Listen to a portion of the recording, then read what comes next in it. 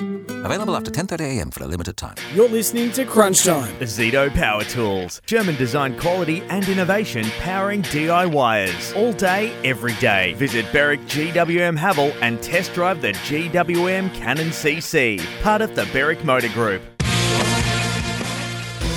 A great play from Friday Night Footy for Luxus Crates. The leaders in aluminium drainage, UV stable, rust-proof and customisable on-site. Luxus Crates, distributed Australia-wide. Underneath to Chris. Collingwood set up out of half-back. Not a great kick, but Hill is there to gather and turn and attack. An attack they do. Adams takes the mark. Inside 50, Myercheck kept off it. Chris was there as well. So's Lipinski. The wave runners come and Mitchell finishes the job. What a goal. Oh, Collingwood out of half-back. Luxus Greats, the leaders in customisable aluminium drainage. Tom Mitchell kicking the goal there. The Brownlow medalist of first-year Magpie going back to the finals for the first time since 2018. Tom, congratulations. Welcome to Crunch Time. Thanks, guys. It's good to be back playing finals footy again. Can't wait. Yeah, so give us a bit more on your sense of getting back into September action. Yeah, it's obviously been a little while, and it's the reason you play footy. So just can't wait to sink my teeth in. All the other boys are no different. It's just going to be, a really exciting time. I'm sure our fans are going to show up in massive numbers, and we can't wait to play whoever we come up against. We're not quite sure who that will be, but we'll find out over the weekend. Tommy, you must pinch yourself when you got traded over to Collingwood, and then next thing you're rubbing shoulders with De Goey. Nick Dacos has stood up, Pendlebury. It's been a fair season for yourself and your teammates. Yeah, it's been unreal.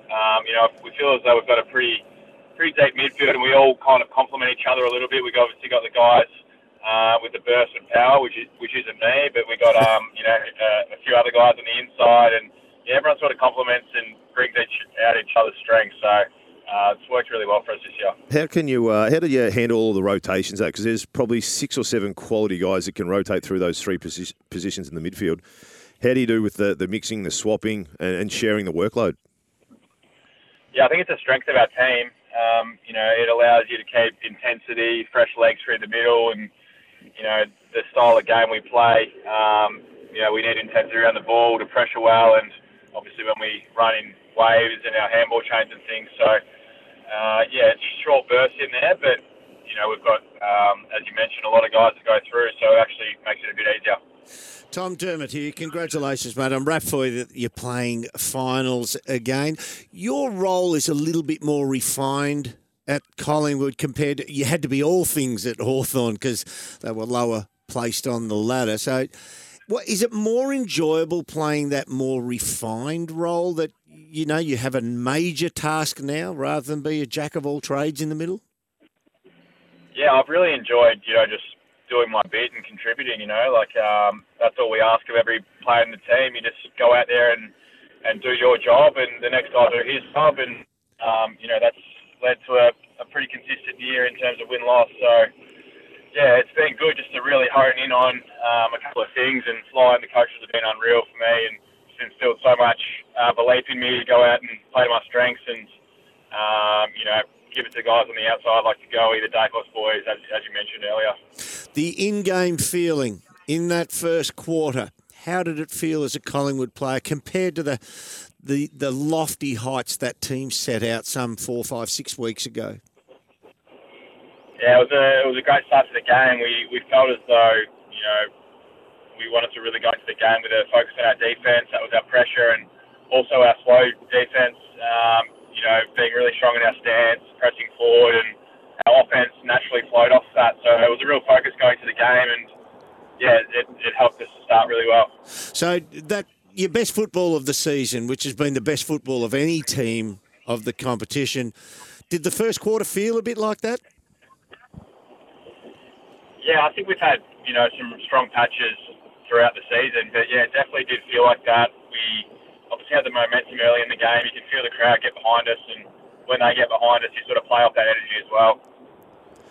Tommy, last week we saw you go straight up to Lachie Neale, and you had the job in and around the stoppages to, make sure he didn't have much of an impact. It didn't look like that was your natural game, where last night you were able to chase and run and find the ball yourself. Did you have much of a discussion from last week to this week about just playing your natural game or not really liking trying to shut down the opposition's main midfielder?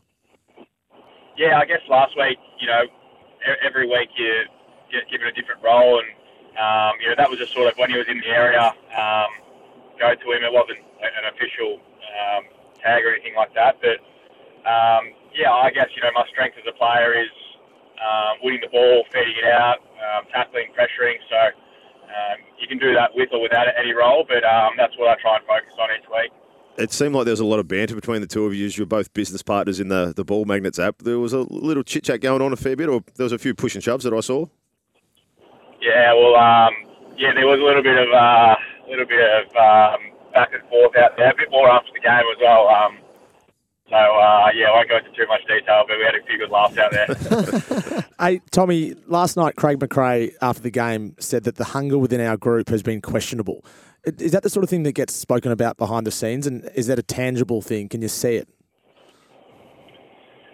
Yeah, I think, it's such a long season, as we know, and it's hard to win every game because it's such a tough competition. So I think it's natural for, teams to have little lulls here and there. And, when you're a competitor and your hunger and competitiveness gets challenged by the coach, you want to respond to that. And I think last night we did, and hopefully we can carry that momentum into the first week of the finals. I'm sure you weren't aware of this before the game because you were preparing, but last night Graham Wright told Fox Footy that Nick Dacos wouldn't be playing week 1 of finals, and then after the game Craig McRae said never say never. What's your view on Nick Dacos and his recovery, and how hard is he pushing it to be ready for the first couple of weeks of finals?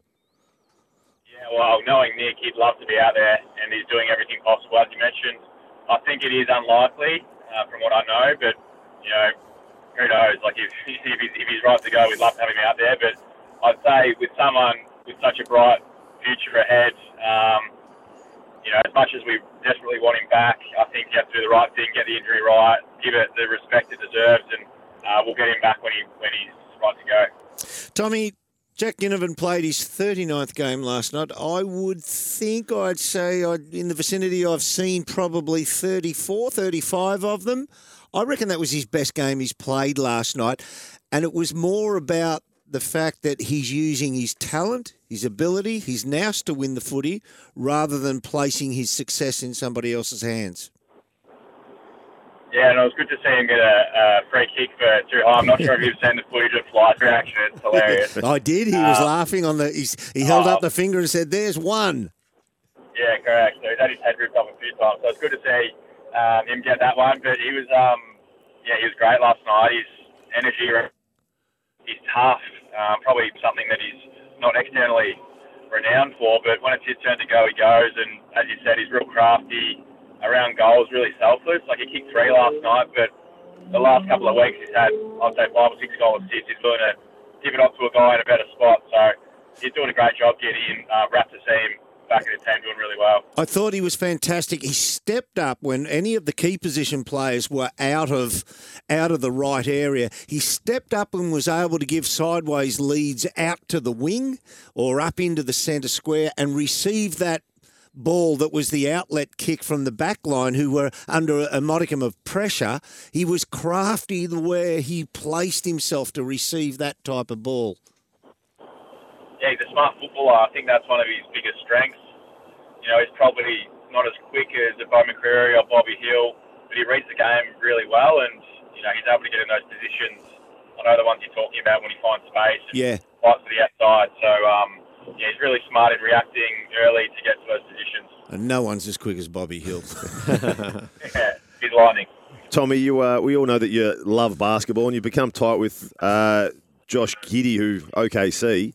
Are you responsible for turning him, who was a avid Hawthorn supporter for his whole life, now barracks for Collingwood? Is that you that's made that happen? Yeah, probably guilty of that.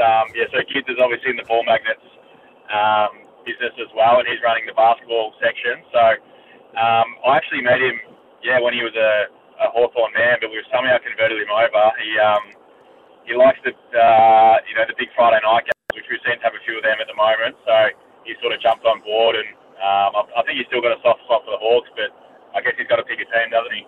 Tommy, Luke actually was talking about how flagging the Bombers were, and he says that when you outran them to kick that goal, he could beat you in a sprint. Who wins that? Who wins that battle head to head? Well, what's the old saying? If you think smart, you don't have to run as hard. So he's probably the icon of that, and I'm probably not far behind him. Very good. Tom, you mentioned the depth of the midfield. So there was a stretch round 18 to 21, and you were involved as the sub in 3 of those 4 games. Was that? I'm curious how you found that, and was it at all unnerving? Just wondering, am I going to be there right at the pointy end? No, not really. It's such a long season, as we mentioned, and we've had opportunities throughout the year to look after the guys 30 plus. You'd love to play every game, but it is tough as you get a bit older. So I think it's been some smart management throughout the year, and in terms of playing a particular role for a certain day, if you're playing less minutes, it's not about the individual, and everyone's completely on board with that. So 100% on board with whatever the coaches need from me every week, and you just go out and do your job, and if the team's getting the results, that's all we can ask for. And more than a decade in the game, you've just ticked over 30. You've experienced a lot at Brownlow. You've been to a grand final. How much does the lure of a premiership burn for you? Yeah, it's everything. It's what we all dream of, isn't it? Hodgie did it for fun, won 4 of them, so it'd be great. It's what we're striving for. Our list, is in a great position. We're pretty healthy, and we'll be doing everything possible to give it our best crack. Terrific, Tom. Great to have you with us on Crunch Time. Good luck for what's to come. Thanks, guys. Cheers. Hodgie holds right of way here with our premiership waiting, doesn't he? Sorry about that, Derm. He left you out there, mate.